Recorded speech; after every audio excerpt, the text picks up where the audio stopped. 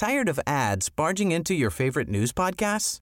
Good news. Ad-free listening is available on Amazon Music for all the music plus top podcasts included with your Prime membership. Stay up to date on everything newsworthy by downloading the Amazon Music app for free or go to amazon.com/news ad free. That's amazon.com/news ad free to catch up on the latest episodes without the ads. Botox Cosmetic, out of botulinum toxin A, FDA approved for over 20 years. So, talk to your specialist to see if Botox Cosmetic is right for you. For full prescribing information, including boxed warning, visit BotoxCosmetic.com or call 877-351-0300. Remember to ask for Botox Cosmetic by name. To see for yourself and learn more, visit BotoxCosmetic.com. That's BotoxCosmetic.com.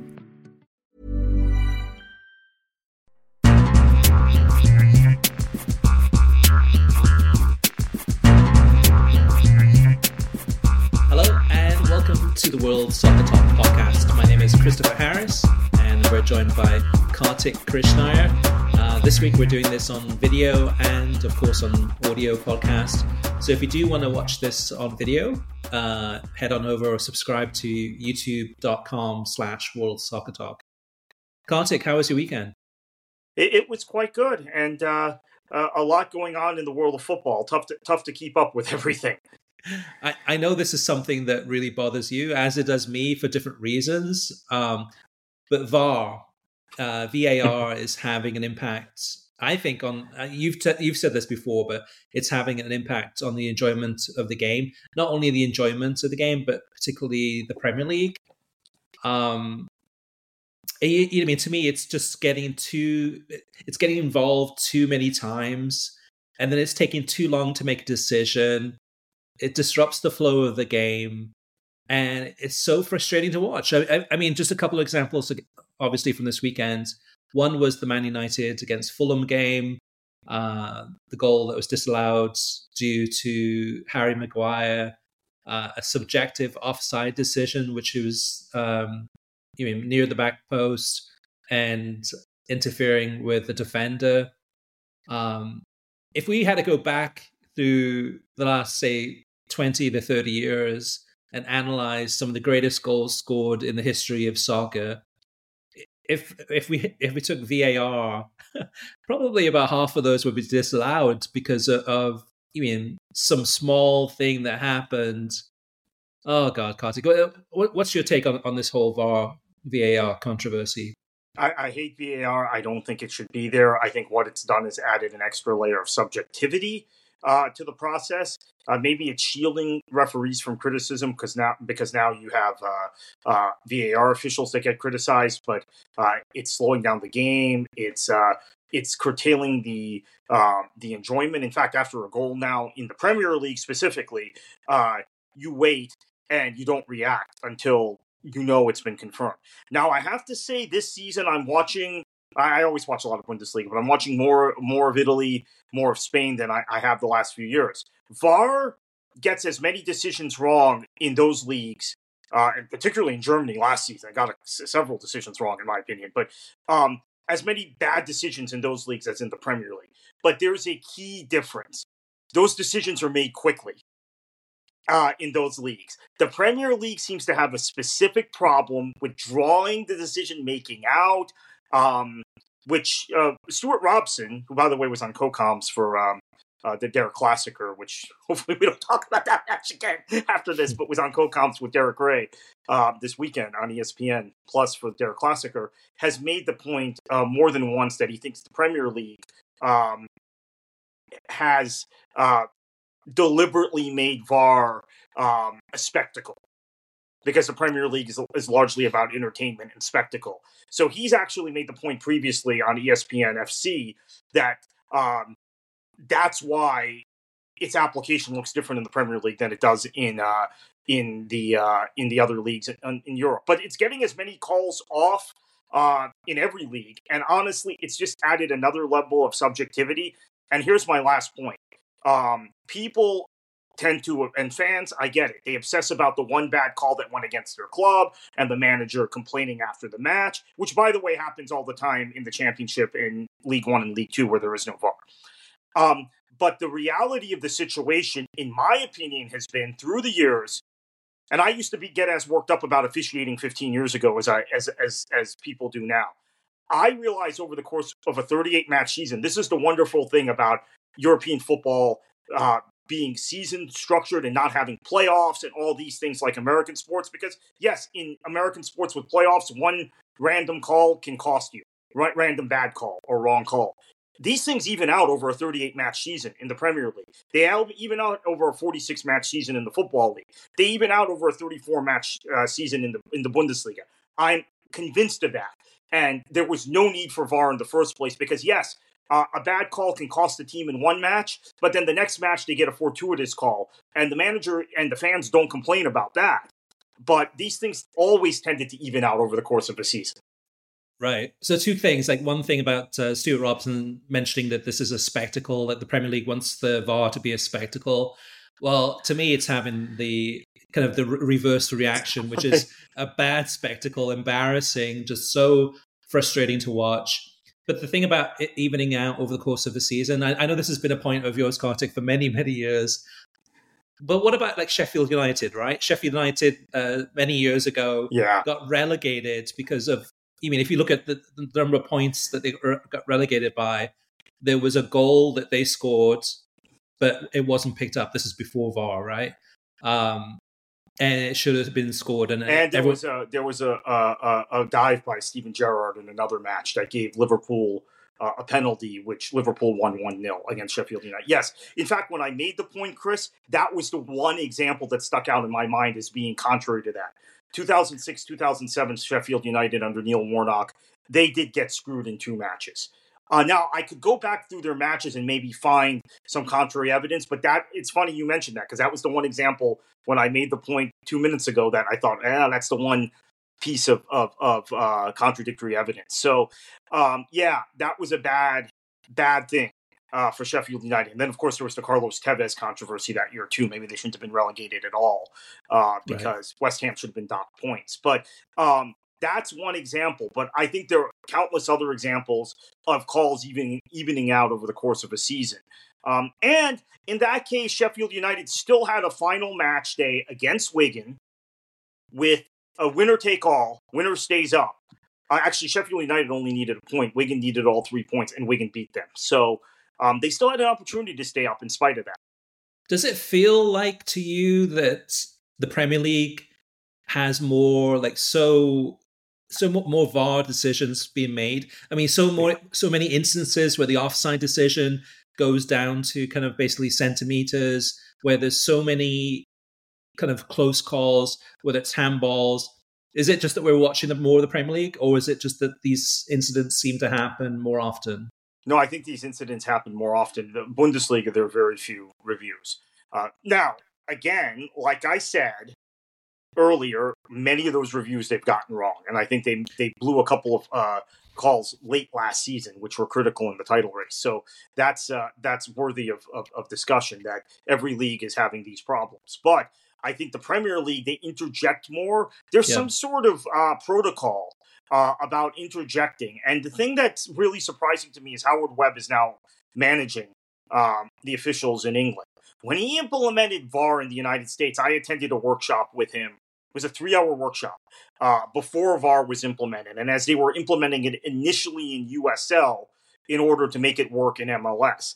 And I spent some time with him, and he was very much concerned about the intrusiveness of it and making sure it didn't really interrupt the flow of play. And as we've seen in MLS, it was implemented differently. And I think, I still wish they didn't have it, but implemented in a more correct fashion or in a less intrusive fashion than in the Premier League. Now, maybe it's just that Webb has inherited what Mike Riley implemented and the PJMOL implemented in England, and it's a hot mess.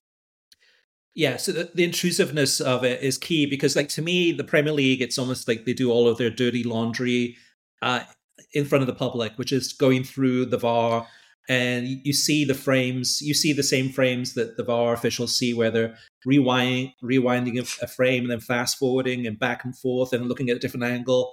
You're seeing that as they're seeing it. And watching Major League Soccer again this weekend in terms of some of those playoff games, there are incidents where something happens where I'm watching a game and Sporting Kansas City against St. Louis, and I'm like, oh my gosh, okay, that definitely should be a red card for sure. The player's hurt, he's down. That was a really, really, really physical tackle from behind. And then they mention, okay, yes, obviously VAR is going to take a look at this, and then maybe about 30 seconds to a minute later, the referee blows his whistle and the game continues. So for the viewer, it feels like, okay, it's less disruptions, it's less intrusive. We're actually, the game continues, right? But to me, though, we miss that dirty laundry. Shouldn't that have been a red card? There's a lot of trust and faith placed in the MLS VAR that they're getting it right. And a lot of people think that the MLS method is better.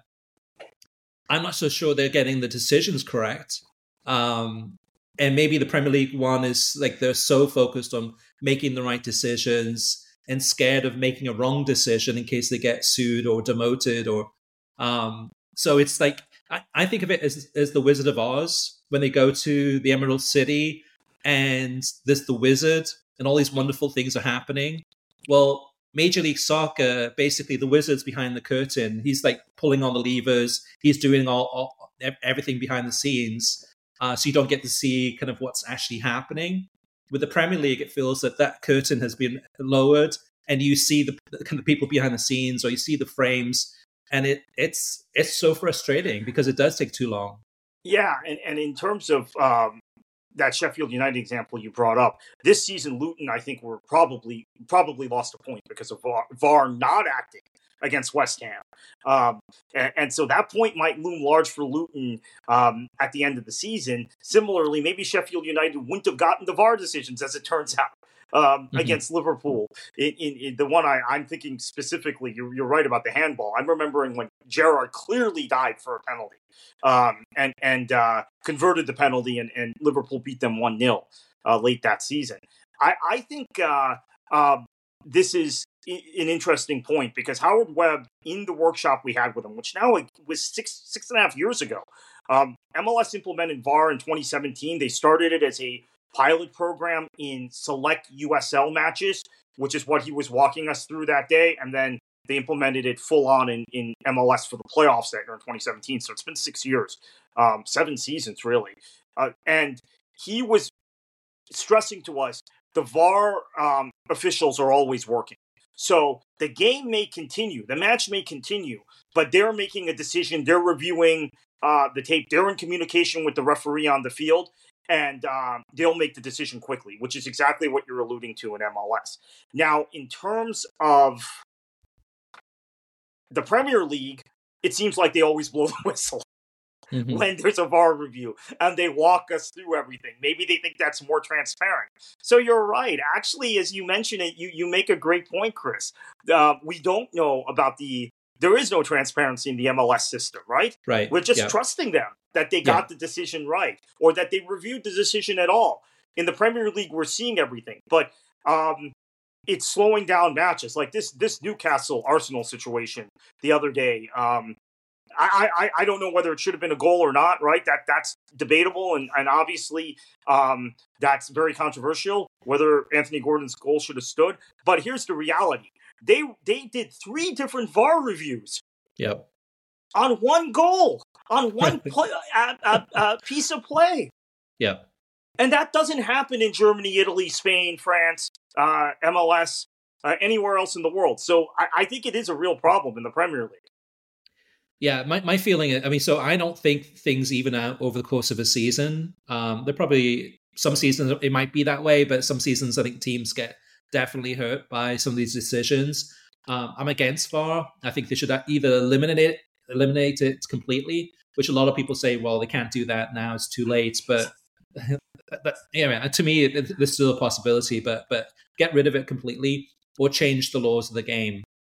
Change the laws of the game. I mean, when you think about it too, I mean, the handball decision in terms of soccer was originally brought in to stop people kind of deliberate handballs. I mean, basically almost, they can't play like rugby. Yeah, there's no hands involved.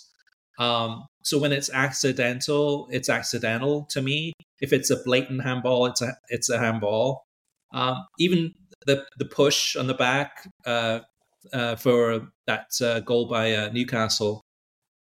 To me, I don't know. It's if you're going to go down to that, I don't know. To me, it's like it's a physical game. You mean allow those types of things unless it's a blatant foul. And to me, having watched that so many times, I mean, depending which side of the fence you're on, you might see it one way or the other. But to me, if it's not completely blatant, then the goal should stand. They don't even get the handball decisions right. I mentioned the Luton situation against West Ham earlier in the season when Ward-Prowse clearly has his hand in an unnatural position. Yeah, the ball strikes his hand in the area. It should be a Luton penalty, and I think that was like the 5th minute of stoppage time. So, assuming Carlton Morris or whoever steps up and takes it and converts it, that's 1 point because it was so late in the match. We can definitively say it would have made a difference. So they're not even getting the handball interpretations right because there are other times VAR is looking at handballs which are clearly ball to hand tucked in, and they're calling it. Yeah. It depends on who the VAR official is. And so it's subjective. And these are the biggest talking points of the weekend. You know what I mean? Right, right. You and I are starting off the podcast talking about VAR. That's probably the last thing we want to talk about. So yesterday, Sky, for their Sunday football, they spent the first 17 minutes of their program on the controversy in the Newcastle Arsenal match. Right. Before they got to talking about Luton and Liverpool and whatever the Nottingham Forest and Villa. Similar to NBC. NBC started off their broadcast on Sunday morning talking about VAR and Newcastle United against Arsenal, getting the opinions of Tim Howard and Robbie Muster. What do they think? Should they keep it or not? Yeah, go ahead. Yeah. So I was going to say same thing with NBC then. It was 17 minutes on Sky. It was similar on NBC. I assume I didn't watch the NBC studio show. But this is, as you said, Chris, you're spot on. This is what we talk about coming out of the weekend. I'm sure when I listen to Football Weekly later today from The Guardian, it'll be the same thing. They'll start with this, and it'll be all about VAR and Arteta raging. And Arteta will rage whenever they lose, right? And whenever there's some controversy. So I don't put much stock into that, although it'll be interesting to see how the Premier League comes down on him. But it took 3 different replays of the same action. And I think, again, I don't know if the goal should have stood or not. I think on the surface it probably should have. That's my opinion. But if not having VAR means it didn't stand and it was 0-0 and we didn't have 7 minutes of delay or whatever it was, I'm fine with that. That's better for me. 0-0, they split the points if it takes 7 minutes or however long it took, 5 minutes, 7 minutes to figure it out. Yeah, it's difficult, right? Because people talk about tennis, right, and Wimbledon, and that's, easier. It's either the ball's in or the ball's out, and they're using all sorts of technology. Same thing with goal line technology. That works. It's either the ball's in or out when it's working. But with offside, though, what's other than semi-automated offside decisions, using that technology that's been used in Serie A, that's been used in the World Cup, Women's World Cup also, other than semi-automated offside technology, which will help certainly, how can we improve, or how can the authorities improve VAR in the Premier League specifically? I don't think they can. Offside is objective again because it depends on the second the ball leaves the foot, and that's very difficult without extensive freeze frames to determine. So, there has always been a premise that before VAR that the advantage goes to the attacking player because maybe they're level, they appear level on the eye, etc. But there was always that feeling, okay, so probably the ball was released. But now we're getting into this where we're drawing lines and we're saying, well, can you legally play the ball with that part of the body, the shoulder is slightly offside? It's ridiculous. It's absolutely ridiculous. I agree. The tricky thing, so the semi-automated technology is the ball, which is from Adidas, that have the technology that has a chip inside the ball so they can tell when the ball is kicked and then measure. So that goal, Newcastle against Arsenal, that final goal where they weren't sure in the last of the 3 VAR reviews whether or not it was offside or not. And they said, okay, based on what they know, based on what they can see, they weren't able to show whether it was offside. so that kind of stood. With the semi-automated technology, at least with that, they'd be able to see that within a short period of time. Outside of that, I'm with you, Kartik. I don't think there's not much else that they can do. In other sports, you mentioned this is interesting because in cricket, I know that they have two types of technology that both are pretty quick, 30 seconds to a minute maximum. Tennis, you mentioned. Rugby, we mentioned.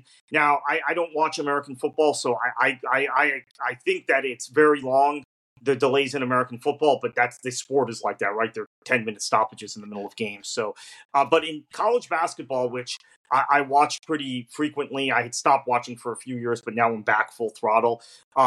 It's ridiculous. And it's always in the last 2 minutes of games, and the referees are going over to the monitors, and they're taking forever. And this is also having an implication for broadcast, which it will have eventually also in soccer, where college basketball games are no longer on ESPN or whoever, FS1, NBC, fitting in the proper broadcast windows. Mm-hmm. The previous broadcast windows they would fit into because of replay, as it's called in that sport. And the same thing is about to happen with VAR in soccer. The 90-minute match, the 2-hour television broadcast window is going to be a thing of the past, which also means maybe less linear coverage of the sport. I'm concerned about that. It could actually affect, because we already know we have to fight for any coverage we get of this sport in the United States. And so if you're adding a half an hour to potential broadcast windows because of VAR, broadcaster may just say, okay, then it's a streaming property. We don't want to show it on linear.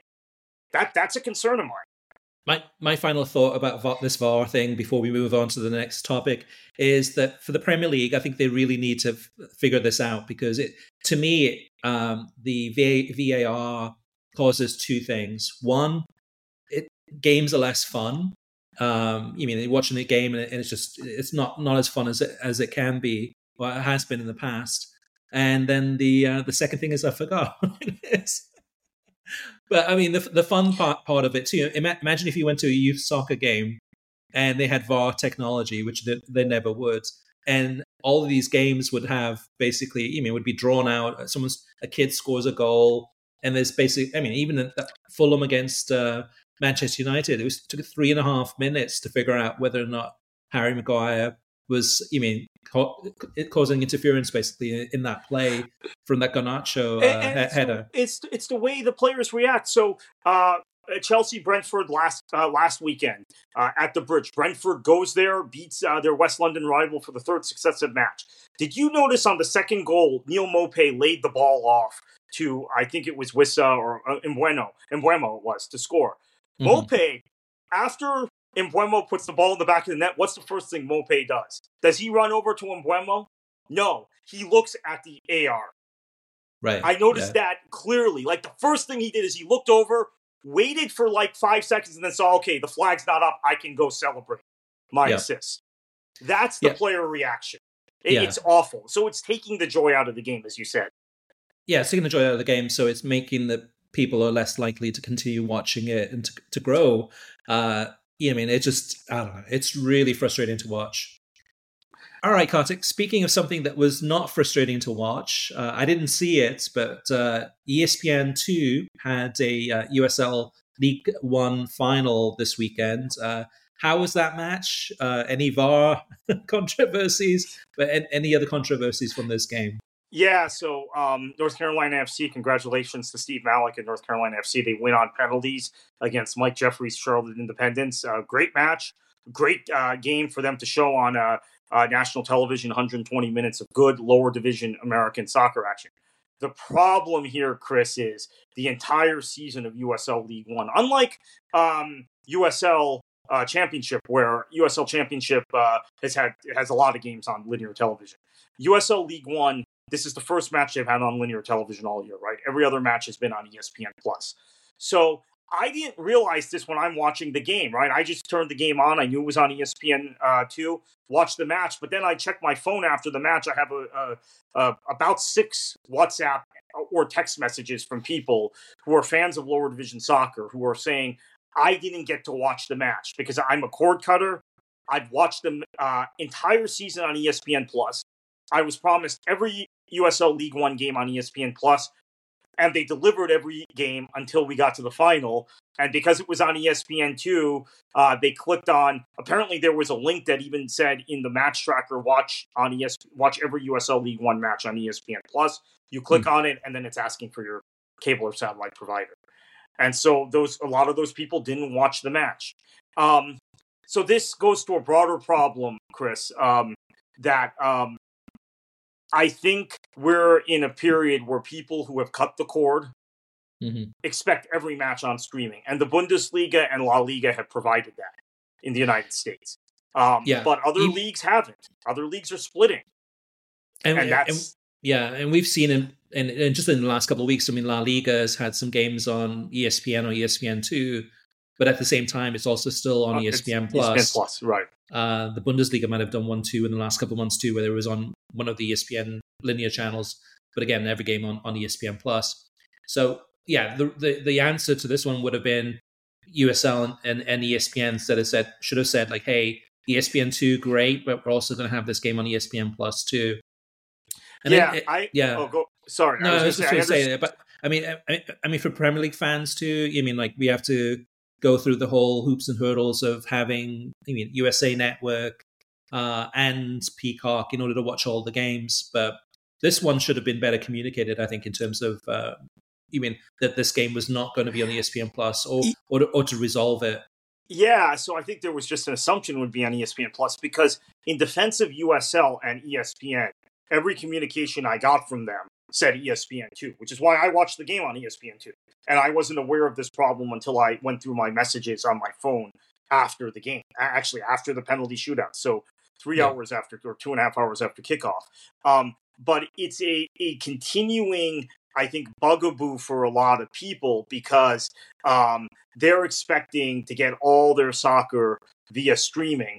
I understand USL and ESPN's perspective on this. USL doesn't get that many games on linear television, right? So why cannibalize your audience? Why not show, and this is a topic for another day or for my Beyond the 90s site, but Soccer Wars is going on right now between MLS entering the lower division fray and USL. MLS does not have any games of their lower division, MLS Next Pro, on linear television. They're all on Apple. They're all behind the paywall. Right. So I think USL thought, okay, here's a chance for us to show on a Sunday afternoon on ESPN2 a decent number, what it'll be, 100,000, 150,000 maybe, and show that we have the momentum in that Soccer Wars. They didn't want the audience cannibalized by streaming, but it made a lot of fans unhappy. But I think the thing that has set the expectation, honestly, Chris, you mentioned La Liga and the Bundesliga. I think that set the expectation because I've had situations where my ABC station in South Florida doesn't show Bundesliga matches. They preempted it. I've been very angry about it, but I've been able to watch the matches on ESPN Plus. So you kind of expect that as a backup always. On another newsworthy note, this weekend there was the FA Cup. I watched a handful of matches. I watched some of the Wrexham against Mansfield, Charlton Athletic against Cray Valley Paper Mills, as well as some other matches. But the first round FA Cup, really enjoyable. And Cray Valley Paper Mills was able to tie Charlton Athletic 1-1 at the Valley, forcing a replay against the former FA Cup holders. But overall, really enjoyable weekend there of FA Cup games. I mentioned MLS before. I watched some of the playoff games. Most of them are pretty physical, dull, and boring, except for that Sporting Kansas City against St. Louis game that I mentioned earlier. Then we have Matt Turner getting dropped by Nottingham Forest. And this is interesting too, because Matt Turner at the beginning of the season had become the first American goalkeeper to hold a starting position in the Premier League in 7 years. And he was dropped for the new signing, the Greek goalkeeper. But when you think about American goalkeepers in the Premier League, they've been in starting positions. You think of, Brad Guzan, Brad Friedel, Tim Howard, Casey Keller, Marcus Hanneman. It's Jurgen probably Sommer at one point, or I guess maybe he was in the League One, but what was Division One then, Championship. Ian Foyer played for a while. Was a starting keeper for a while in England in the lower divisions. So we've had it's a long list. some. Who? No, I was just saying it's a long list. It's a long list, yeah. I mean, Tony Meola was at Millwall, I believe. Yeah, I think so was Casey Keller at one point. Yeah. And Casey Keller was dropped multiple times in his career. His career wasn't necessarily as smooth as Friedel's in Europe. Got dropped, got replaced at Leicester, got dropped, went to Rayo Vallecano, did fine there, but got dropped at Spurs, but would always battle back. So I want to see how Matt Turner handles this. Obviously, he made some comments earlier in the year, which I disagreed with, right? I mean, about it being harder as an American player. I think it's what about Ecuadorian players? It's not hard for them. It's not hard for Japanese players. It's not hard. I mean, you have to fight. You have to work. You have to be consistent to start at any high-level European club. And this is my kind of overall takeaway about the United States player pool now, which is, I think it's been vastly overrated by a lot of U.S. fans, vastly overrated by a lot of media in this country. You have guys that in specific instances are very, very good, can be spectacular on a given day. The Weston McKinneys, the Christian Pulisics, the Timmy Weahs. But there's a lack of consistency and lack of consistent fitness level among all of these guys. Every single top American player seems to have field player seems to have some sort of fitness issue other than Tim Ream, who in my opinion is the best American player. I think there's just a willingness to then make excuses, right? To then say, oh, it's because this manager, I don't know, maybe Steve Cooper prefers Greek people, Greeks to Americans. I don't know. But right. It's the manager, it's the club, it's the media, and it's all such noise at this point. American players have had incredible opportunities in Europe now. Now, 20 years ago, that wasn't the case. 20 years ago, I used to, by the way, people who are now probably angry about what I just said, Chris, you've known me for a long, long time. 20 years ago, I used to complain that Americans weren't getting a fair shot. There was a glass ceiling. There was a perception about American players that was wrong because our guys were fit. Our guys fought. Our guys were hungry. And they were. And guys like Clint Dempsey broke that glass ceiling. Guys like Brian McBride, DeMarcus Beasley, they broke that glass ceiling. So now these guys, this generation of players has incredible opportunities because of those guys. Unfortunately, not always, often they're not taking it. And when it doesn't go their way, they're making excuses. So I want to see how Matt Turner bounces back from this. I'm hopeful that he fights through it and he comes back. I mean, look, last point, I'll even just say this as a Man City fan. I had people telling me Zach Steffen should start ahead of Ed Erson a few years ago. I mean, come on. Yeah, I think in some ways, I mean, so Matt Turner was dropped because of his form. He's had a kind of a shaky few weeks there for Nottingham Forest. And to me, it's democratic, right? It's like, in terms of most teams, almost all teams, the coach is making decisions based on how good the players are, and the best players in those positions will start. So if Matt Turner does go through a shaky period, which he has done, made some mistakes, then there's an opportunity for, the second goalkeeper to come into that position. Now there's an opportunity for Matt Turner to earn that back. It's going to take, a lot of hard work in practice and training. But what it's not going to take is excuses. And we've seen that. You mentioned before too about Matt Turner making excuses about how it's harder for Americans. Tim Howard's making excuses for Matt Turner several weeks ago. Tim Howard was saying that basically he was blaming coaches for being anti-American for the reason why Pulisic was dropped from Chelsea. And it's not based on your nationality. It's based on consistent form. So if you're doing well enough, you'll get your chances. Once you get those chances, you have to keep at that highest level. It's not easy by any means for any player from any country. And you have to stay fit. Yeah. Yeah. To me, a lot of it, unfortunately, for the US players, a lot of it's been injuries, right? You look at Tyler Adams. So many injuries, and now he's out until next year at Bournemouth, so on and so forth. But hopefully Tyler Adams will bounce back, and hopefully Matt Turner will try to earn his vision back. Why do Americans? So the one thing that I would argue is that Americans have a disproportionate. They're disproportionate numbers of fitness issues with top American players. So I think we, as a soccer playing nation, instead of making excuses, need to figure out why this is. Why are our guys getting injured and being on the shelf for longer periods of time than players of other nationalities? Why is this so endemic with American players? Again, the one exception is Tim Ream. I mean, he got hurt earlier this year. It was the first time he'd been hurt in years, and he's in his mid-30s. But the newer, but he's the last generation, right? So maybe we shouldn't even be talking about him. This generation of American players, there seems to be something really Gio Reyna. I mean, you talked about Pulisic and Weah with injuries. I even forget Gio Reyna as a thing. That's why I didn't mention him, because he's hurt so much. There's a lot of soccer fans on social media right now asking, why is Gio Reyna not playing all these games? Why is he not starting? And to me, a lot of it, it's not skill. A lot of it is fitness. Is he at a match fitness level? Having so many injuries, is he ready to start?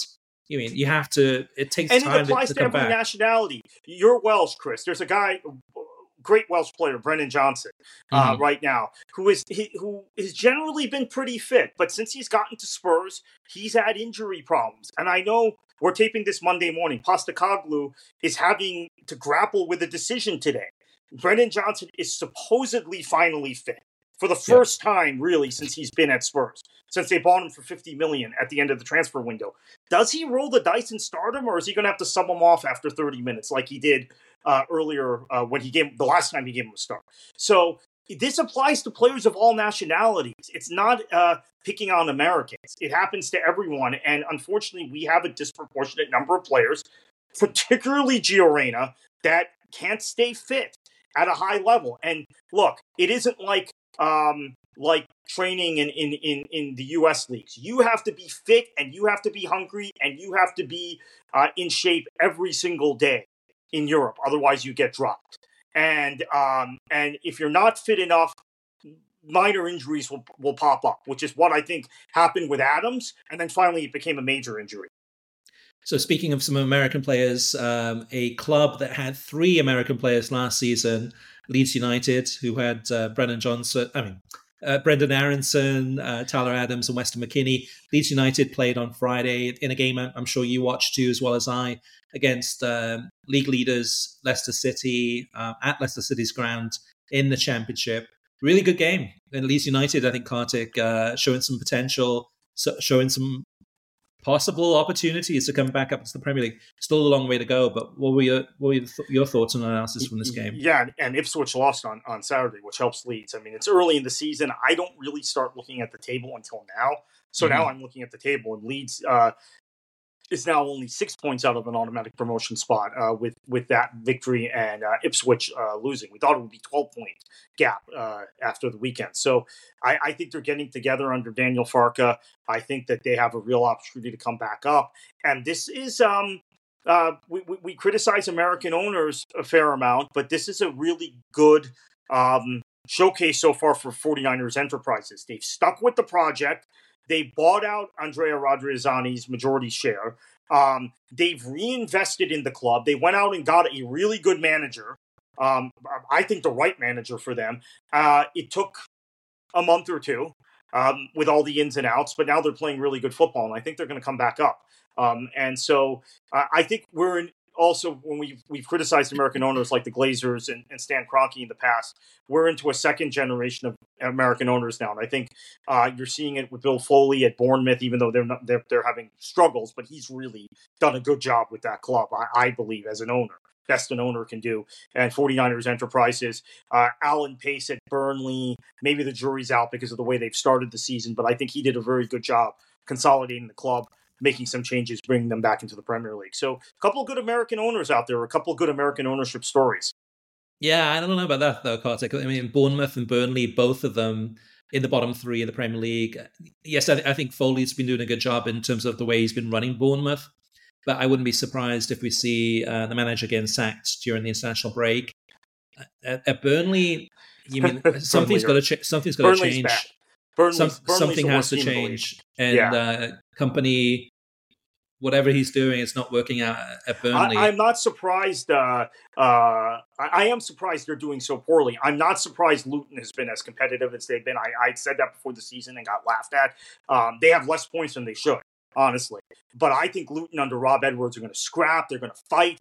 I think ultimately it's 50-50 whether they stay up. Sheffield United have not played as well as I thought they would, but I see more in them than I do in Burnley. So I'm really concerned about Burnley. I do agree with you on that, Chris. I think if I had to pick one team that's nailed to go down at this point, it's them. Yeah. And then if I had to pick a second team, it would probably be Bournemouth. And I'm still not. I think Everton doing great under Sean Dyche, but I still worry that they don't have enough. It's going to come down to the end for them. Out of the bottom 6 teams in the Premier League, Kartik, 4 of them potentially are owned by Americans. So you have Sheffield United, not owned by Americans, but had a win at the weekend.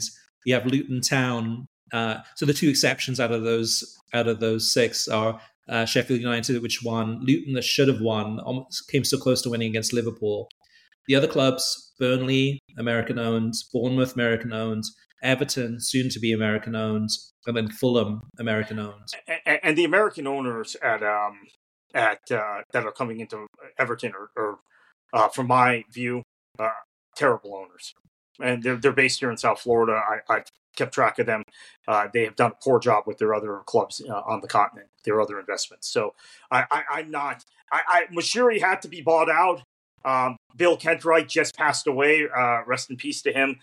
So something had to happen at Everton. But boy, I always thought Everton would get a big time owner at some point. It's that kind of club. It's one of the biggest clubs in Europe, in my opinion. And I think they have the wrong ownership. But maybe they'll prove me wrong. Maybe they'll do better in England than they've done on the continent, where they've invested in a number of clubs and not done particularly well.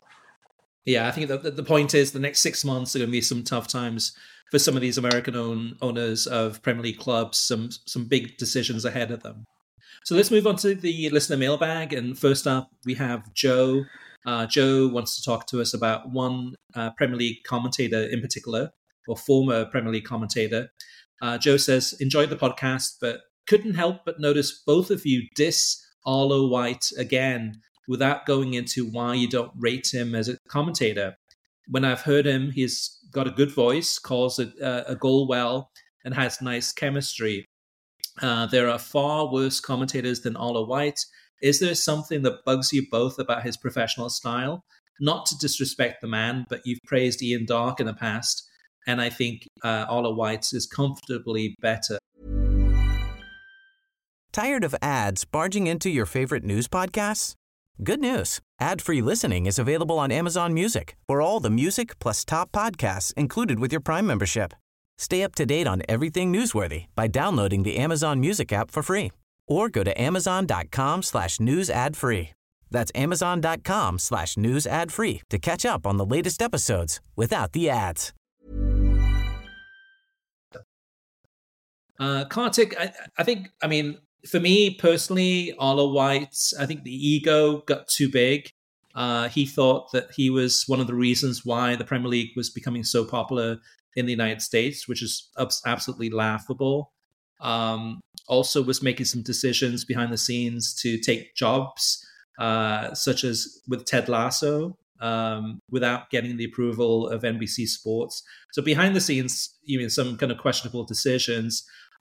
In the games itself, personally, I know I felt this way, but was just talking way too much. Just was not really a top level commentator. Yes, he has a great voice. Yes, he calls a goal well. I'd argue about the chemistry he had. I don't think it was quite there, but I felt he was always more of a better TV presenter than a actual television commentator. Anything else to add there, Kartik, Yeah, on your? I agree with you and with Joe that he calls a goal really well and he has a great voice. But I think I agree with you. He talked too much. He talked too much about extraneous things.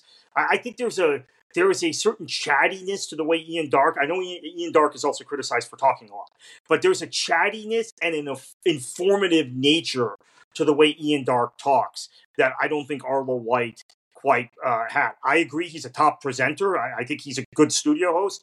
I think he's actually probably pretty good if he's calling the third or fourth biggest match of the weekend. I think he's fine doing that. But when you had him calling all the high-profile matches, that was an issue for me. And you just look at the upgrade. Peter Drury, John Champion, arguably the two best. Yeah. I mean, again, In the world. I'm hooked on their commentary. I mean, I've been hooked on Champion for years, right? With various stops he's had prior to this. But Drury, who I knew and obviously would hear call Champions League, there was the epic Roma-Barcelona Champions League tie many years ago that he became famous for, right? That he's calling that match. But I'm now hooked on him each and every Saturday, and then you get Champion on Sunday. Kudos to NBC. It's not as much about Arlo White being bad as much as it is Arlo White's limitations versus these two guys being just outstanding. Yeah, it's just a huge upgrade on Arlo White, even in terms of Peter Drury and John Champion, among others. As I predicted, Kartik, I knew we would get some pushback about our constructive criticism about NBC's coverage. Gerald says, I'll take predictable studio hosts with middle-of-the-road views and have all the footy in the world.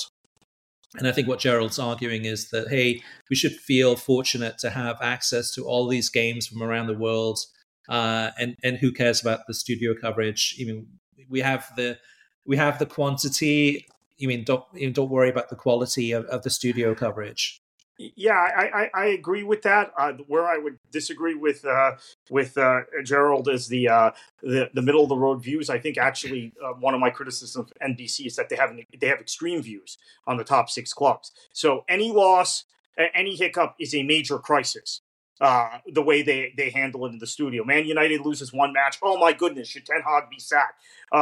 Man City loses once. Oh, has Pep lost his touch? I mean, it's. I think it's actually extreme, in my opinion. But that's me. Yeah, well, this leads into the next question, which is from Greg. Well, actually, it's more of a comment. Greg says, "Oh, good, this discussion again. Serious question. If you admit to not watching the coverage much anymore, how can you say it's better or worse or stagnating?" And Greg, that's a great question because from this weekend, what I'm on television, I have NBC Sports on or USA Network or whichever channel is showing the game. So I have it, I'm watching it, and then oftentimes the actual audio or pre-match or halftime or post-match, I'm listening to BBC Radio 5 and other places too, as far as kind of better quality, really expert analysis that I'm not getting with NBC Sports. But your question, Greg, is good because so I have them both on. Sometimes I'll mute the NBC broadcast to hear what the BBC or TalkSport or ITV or Sky Sports is saying. But sometimes I'll unmute NBC to hear what they're saying or see if there's a really good discussion point or something a little bit different. So that's how I'm able to.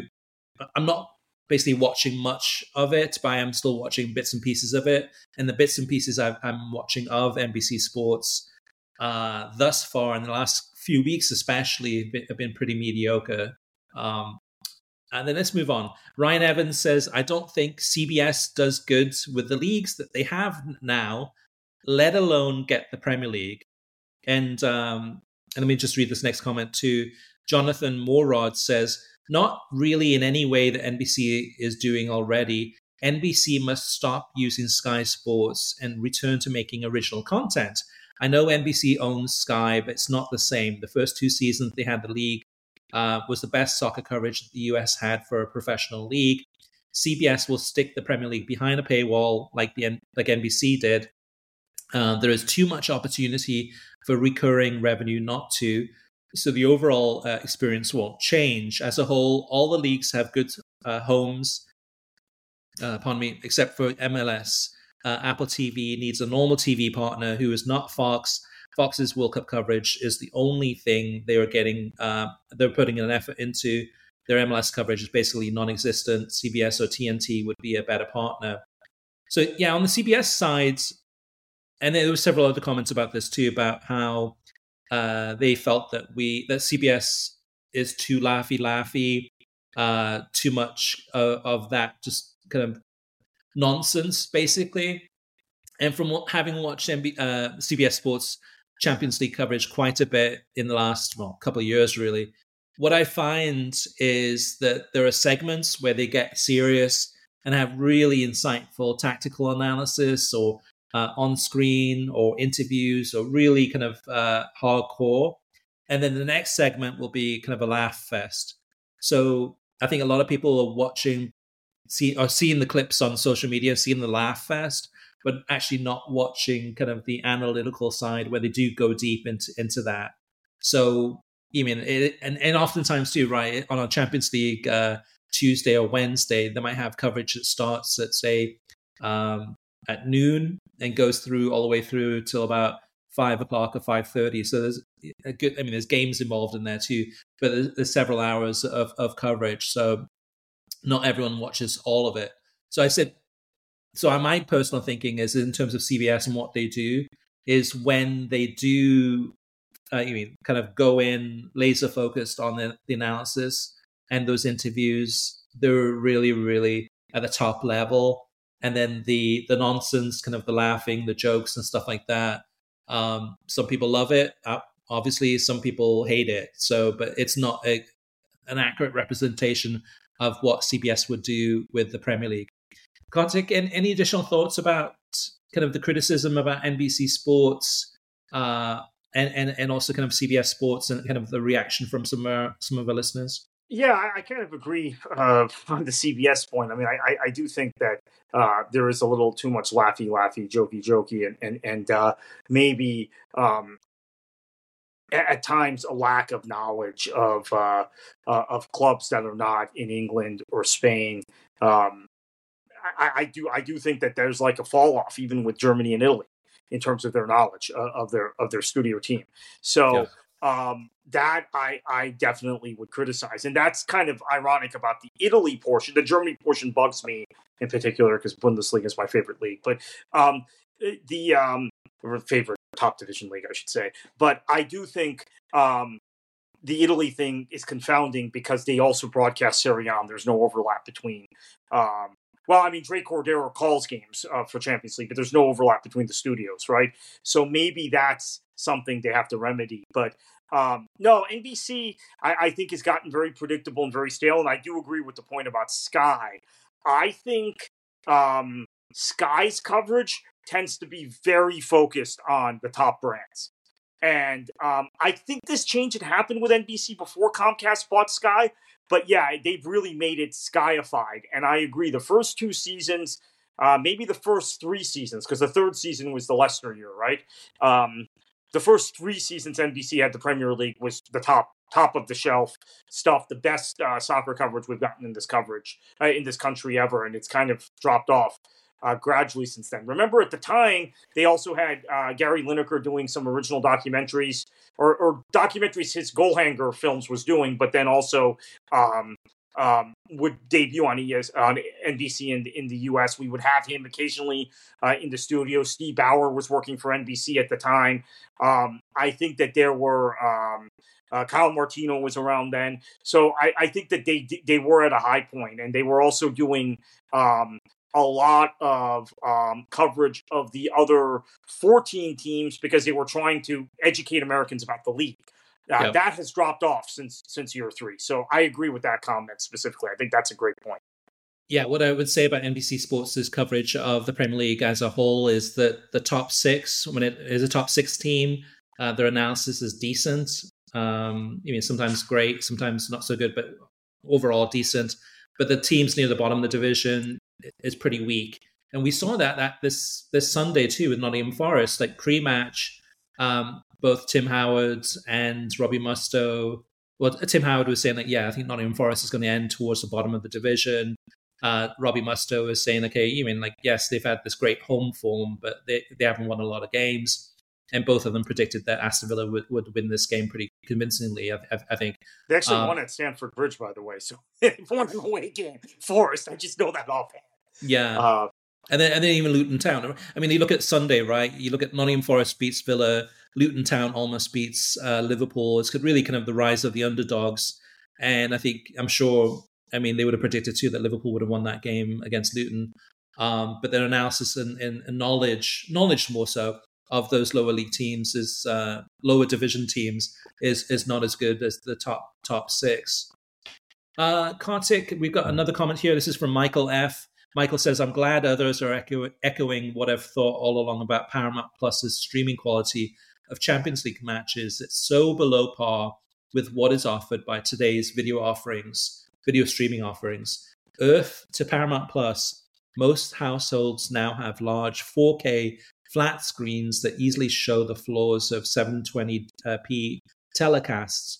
It might be worth something maybe if CBS was head and shoulders above the rest in quality studio and game presentation. But come on, that's certainly not the case. And others too, kind of chiming in terms of Paramount Plus, kind of saying that they prefer Peacock in terms of the quality of the streaming quality, and that's something too. I know we've talked about before, Kartik, and you've mentioned too. Peacock's streaming quality is some of the best. Yeah, it's the best, I think, in terms of the actual quality of the streams. There is the clunkiness of Peacock at times, but that's the case with every streaming service. We do, in defense of CBS, have to say that they're showing 6, 7, if it's Europa League and Conference League, like 12 games at once. So that's and granted, they're picking up the UEFA feeds and just redirecting them and doing whatever cosmetic adaptations to them, but they are showing many more streams at one time than Peacock is at the Premier League. So that's just one little caveat, but in general, I agree with the criticisms. I think Peacock's streaming is tip top if you don't have problems with the app. The actual stream is the best. Paramount Plus, it's not. It is not where we would expect to be in 2023, quite frankly, in a lot of those cases. And then the two more comments to go. One is from SLC VOL, and this is a message to you, Kartik, regarding taking a break from American politics and soccer. SLC says, turn off the TV. It does wonders about American politics. No need to be a monk across the world. I completely agree. Totally agree. And then last but not least, Adam has a comment about HBO Max, now known as Max, and the BR Sports, Bleacher Report Sports. Adam says, I was wondering with Warner Discovery's new options for their Max service under BR Sports, if they have plans for full game replays or DVR options. As a cord cutter and as a Fubo customer, I was looking at English language options to watch USMNT games normally broadcast on TNT. Sometimes I can't watch games live, and I was looking for options to catch up on games a few hours after they broadcast. Right now, I end up having to watch Spanish language replays on Peacock, which works fine, but I'd really prefer an English broadcast. I've become spoiled with services like Apple Plus, ESPN Plus, Peacock, and Paramount Plus that all offer full event replays. Thank you. Love the podcast. So in answer to that, Adam, and this is something I tested out recently for one of the USMNT games, is they don't have a replay of the games. So all they have is the highlights. So if you go into Max after a USMNT game or a WNT game that airs on TNT and you want to watch that full game later that evening or the next day, it's not available. All they have is highlights. So that's definitely a negative there. Yeah, I have noticed that also with Max. By the way, I'm not doing a full mea culpa, but I do now understand why it's called Max and they pulled the HBO label off, because you've got Bleacher Report stuff on there, you've got CNN stuff on there, you've got TCM on there. So they're putting all the Warner Discovery brands into this one streaming service. So I get why they stripped the HBO name off of it, but it's still Max sounds kind of silly. So Kartik, on a scale of 0 to 10, with 10 being the best ever and 0 being the worst ever, how much equity do you give in the Bleacher Report name? One. I'd give it a 2, 2 out of 10. Like so to me, I'm sure within Max and within Warner Brothers and within Discovery that they kind of think, okay, Bleacher Report, major name. There is that name recognition. At least we know what it is, right? But I think maybe because we're soccer fans and we've gone through all of the all of the bumps and bruises and the really negative experiences with it, and really too, as far as Bleacher Reports of recently, we don't hear much about any original reporting, any they're not breaking news stories. They rarely come up in. Hardly ever hear them mentioned anymore. I'm sure they still get a ton of traffic. I'm sure a lot of it's on mobile apps, etc. But they've really gone off the radar. For a while, CNN was pushing the idea that their sports segments were presented by Bleacher Report, which was just cross promotion nonsense. I don't know if they do that anymore, actually. All right, listeners. So there's a bunch of different ways you can get in touch with us. We'd love to get your feedback, any comments you have, any questions, any things you'd like to disagree with us about, etc. Let us know. You can call us and leave a voicemail. And that number is 561-247-4625. If you want to go ahead and send us an email, the email address is web@worldsoccertalk.com. You can go ahead and reach us on Twitter, X, and that is @WorldSoccerTalk. Facebook is facebook.com/WorldSoccerTalk. YouTube.com/WorldSoccerTalk. You can post comments there. And last but not least, of course, our website, worldsoccertalk.com. Click on the podcast navigation and then go ahead and leave your comments in the most recent episode. And we'll do our best to read out all of the best comments on our next episode. Kartik, what's going on with Beyond the 90? What can listeners and viewers expect to see there, perhaps from this past week or this coming week in terms of coverage? Yeah, a lot of coverage of the Jacksonville Armada's move to MLS Next Pro, as well as Jacksonville's USL team that's launching your neck of the woods, Jacksonville area, and general conversation about the soccer wars, where the MLS Next Pro season just ended, USL League One season just ended, Nisa's in their playoffs, USL Championship, the final is this coming weekend on ESPN2, Charleston and Phoenix. So, a lot of positioning going on. This is what happens when you have a federation that's not that's kind of asleep at the wheel in terms of managing pro leagues. And then, of course, a conversation about Emma Hayes, which in the comments section took a completely different turn than I expected. But if in fact Emma Hayes, I think this is a conversation we'll probably hopefully have next week on the podcast. If it's confirmed that she's taking the USWNT job, a lot of excitement out there, but it's not confirmed yet. My question mark was, why would the best manager in the world, in my opinion, on the men's or women's side, take the U.S. job? It speaks highly of the U.S. Soccer Federation if they are able to get her, but I have my concerns about how she'll be viewed and whether this is the ideal job for her. So check that out at Beyond the 90.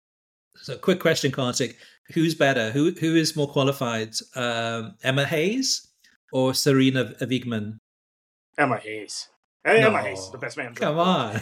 Men's or women's. Absolutely. No, absolutely. Yeah, but what is Emma? Granted, this is an international job, and I realize there's a skill set associated with being an international manager, which would be partly my defenses of Greg Berhalter, quite frankly, because, when you start mentioning club managers, I don't know that they fit a national team well. That's a good point. This is an international job, and I hadn't thought about it that way. I think she's the best manager in the world.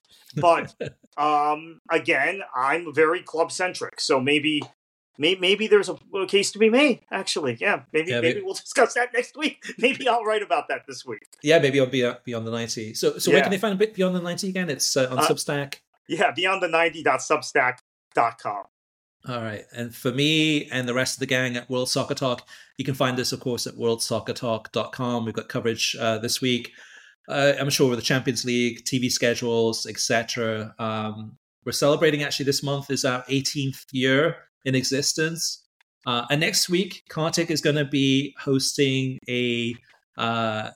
basically a discussion at SoccerX in Miami. In that event will be Don Garber, Alexi Lalas. Who else is there? I think Paul Barber from Brighton and Hove Albion. And Kartik, so what's the segment that you're going to be hosting? Guillaume Balagwe is updating his book. I read the 2013 edition.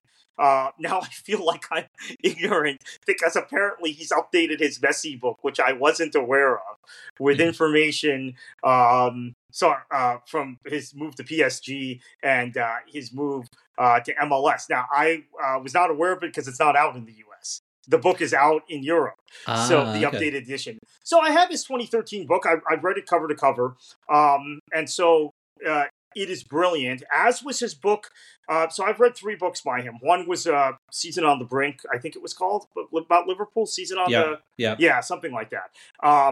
Outstanding, and really talked about how Rafa Benitez went from being under fire to going to Istanbul and winning Champions League in a famous match. And then his biography of Pep, which gave me a real understanding of Pep. And actually, I should say this, as a Manchester City fan, it's a pleasure to interview him because all of my concerns about the appointment of Manuel Pellegrini, I was really unhappy when City sacked Roberto Mancini. Maybe it's my preference for Italian managers, Italian football, that sort of thing. Was not happy about the Pellegrini appointment. When Balagwe gave his analysis of Pellegrini's time in Spain at Villarreal and this is before Malaga, so Real Madrid, I was convinced by his analysis, like, okay, this is the right guy. And he turned out to be the right guy. And he was the perfect transition between Mancini and Pep. So I hold his analysis and his writing in high esteem. And it's a great privilege to be able to host a discussion with him at SoccerX. This will be on Tuesday, the 14th. Let me get the date right. So if you're coming to Miami for SoccerX, which a lot of people are, and I know there are different tiers of ticketing. There's some people who've already complained to me, they're in a lower tier, they can't go to all the breakout sessions, all the discussions, all the panels. But if you've got the right ticket, check us out 1:00 on Tuesday the 14th during the 3 days of SoccerX in Miami. Yeah, that's going to be awesome. So Kartik hosting and moderating and interviewing Guillaume Balagwe November 14th from 1 to 2 p.m. at Miami SoccerX. What are you going to do this week, and what should the listeners do? Enjoy your football.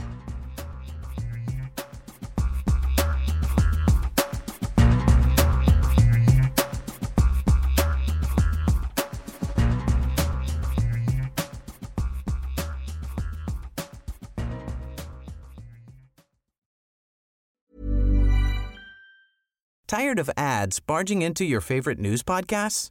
Good news. Ad-free listening is available on Amazon Music for all the music plus top podcasts included with your Prime membership. Stay up to date on everything newsworthy by downloading the Amazon Music app for free or go to amazon.com/news ad free.